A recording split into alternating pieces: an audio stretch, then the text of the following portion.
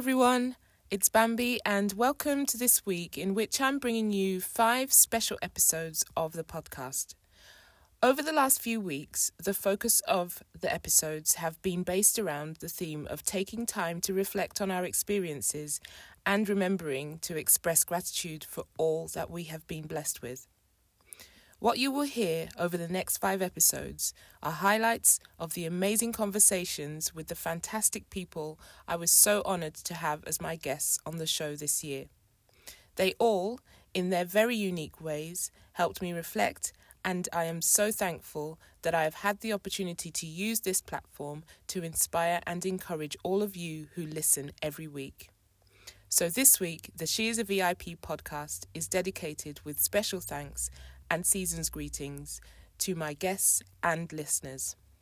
May you all, no matter your level of physical sight, expand and extend your vision in 2022 and live more of a life that is not defined by your limitations. Merry Christmas. Today, there's a bit of a theme around health and fitness and how important it is that we pay attention to the strength of our bodies and our minds if we are going to be able to live well with sight loss. CrossFit coach Steph Klisch helped us understand that when it comes to facing our fears and working to overcome the barriers, everyone, disabled or not, is on that journey in some way. So no, I haven't coached anyone with a visual impairment before. And in all honesty, it has been no different from any other person. Like, everyone has different kind of aspects that you need to coach them with a bit more. Some people aren't very mobile. In CrossFit, that's almost a disability, you know, because you struggle to do some of the movements, and so you need more coaching. And so there's always extra attention you pay to each individual, depending on who they are as a person and how fit they are and how mobile and all of those sorts of things. So in that regard, there's literally been no difference between when you came through and you were with you know, it wasn't just you who came to that session, I don't think, and you were literally, you did exactly the same things that the rest of the group did, and for me there was no difference. I can't even quite remember whether you, like, when you actually told me, for me to kind of properly understand sort of what your situation was. So but I certainly remember not treating, like, basically everyone did the same thing. It wasn't there was no difference really. I don't know whether you found the same or I did find the same. I mean, I just, a lot of the time, and because my disability is hidden in a sense, in that, you know, no cane, no dog, none of the usual things that you would associate with a visual impairment. I think I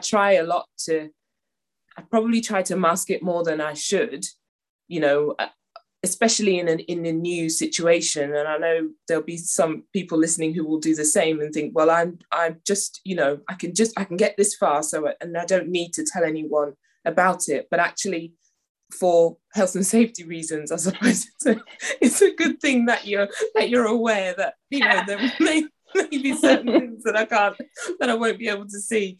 Generally get on okay in the gym, but it's, you know, it is important to tell people. And as I get older and as I get a little bit more wise, I think, actually maybe you should just tell someone. But what you're saying really is that disabled or not, actually making that first step to come in or to try something new, you know, in terms of fitness is the key, and finding a community that you can gel with and that you can work with, and that it will, you know, that's really important. Yeah, and that word community is probably the biggest thing there, and I think that's one of the, and I know this isn't a CrossFit promotion or anything like that, but I think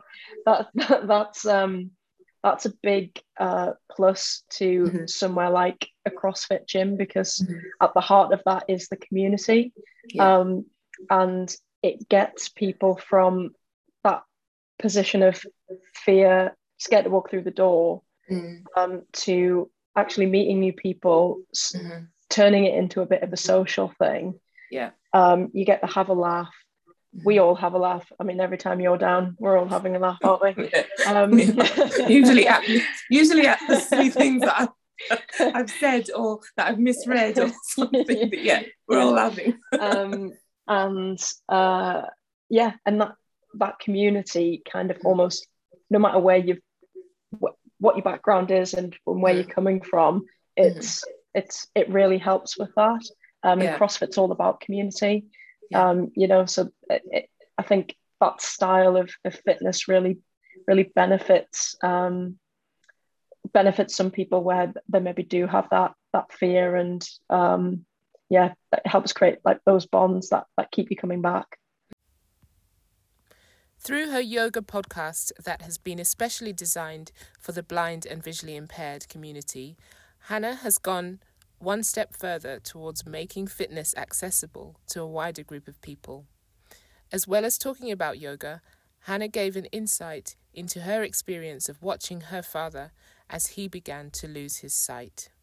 I just want to go back to what you said about when your dad was diagnosed, and that was about 15 years ago, and his the journey from diagnosis, because that's something that I'm thinking about, and that I think about a lot. My journey from diagnosis to actually trying to figure out, okay, what do I do now? How did that I suppose, how did you see that affect your dad, but also you as someone who, would provide some level of care to your dad, I suppose, and support to him? What did that journey look like? That's a good question. I would say it is really, when you're looking at the 5 stages of grief, you can definitely see it there. I think, if you're not born with a disability, I think there is something about a sense of loss of some form or shape, or maybe something of coming to terms with that things are changing, or that maybe you have to adapt the way that you were doing things in a specific way. And so I think there was definitely, from an observer point of view, there was definitely a curve. Like there was a lot of initially sort of like things are slightly changing a little bit, I think, and not quite realizing things are changing, or noticing that certain things are not that easy anymore, but not really admitting it, to the then actual getting a diagnosis. That is already a journey in itself, to admitting, okay, something is here that's different, and I need to go to see someone about it. To admit that is a big step. And it was quite challenging for him, I believe. We never really talked about it, but from what I observed, I could see that there was a very active, very outgoing man who has a lot of hobbies that were very dependent on his vision initially, just sort of like that chipping away at him. So he became like, there was a phase where it definitely was very, very difficult for him, and it was a bit of a shell of the person, I would say. But luckily, I have to say, my dad is incredibly resilient. And I'd say there were a few rough years, and sure, there's still rough patches, because it's still, there's still a decline in the symptoms, or like they're picking up. But it was very beautiful to see at one point when he was like, okay, so now what am I going to do with this? So like, I can sit here and wallow and be upset about it, but what's that going to do? So he became a little bit more open about the challenges that he had. He became a little bit more open about asking for help if he needed to. He's very independent. Again, there was a time where I think he didn't feel like he could be that independent, but he's actually really independent nowadays, and really made it work. And I think for me as a daughter, it was tricky because there were like certain things during the time of the diagnosis.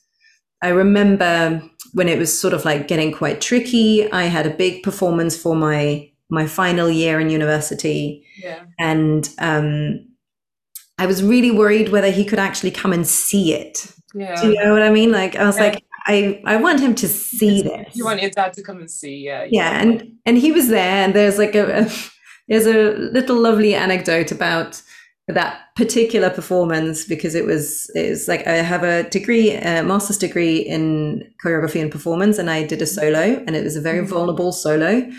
And usually in theaters you don't film, right? You sit in the black box and you don't film. Yeah. And I remember performing thinking, who is that dude filming this thing? This is so annoying. Like, we've said it before. And then later on, I realized it was my dad using a Retina iPad, because he could actually see through the Retina iPad a lot better than in real life.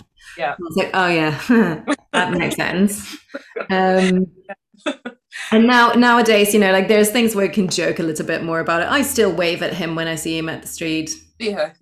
It's like there's certain things that just don't change. Yeah. And I was like, oh yeah, of course you can't see this. Or I would say like, look there. I was like, can't see it. Yeah. But yeah, so we've gotten to a point now where we can joke about it or making light of it a little bit. Always in a respectful manner, of course. Yeah. But this is also that kind of way of how we deal with things, is to kind of like, in order to take a little bit the edge of. In the show notes, you can find the links to the full episodes that have been featured in today's episode. And if you or someone you know is visually impaired and would like more support, you can use the links to request a free discovery call where we can have a chat about how I might be able to help you further through an individual coaching package. Thanks so much for continuing to listen and support the podcast. If you haven't done so already, please leave a review, as this helps others find the show more easily, and share the podcast with someone you know who would benefit from this content. I'll be back tomorrow with the next episode. Until then, remember that your status as a VIP means more than simply being known as a visually impaired person. You are a very important person who holds a very important place in the world, and you have a very important purpose to fulfill.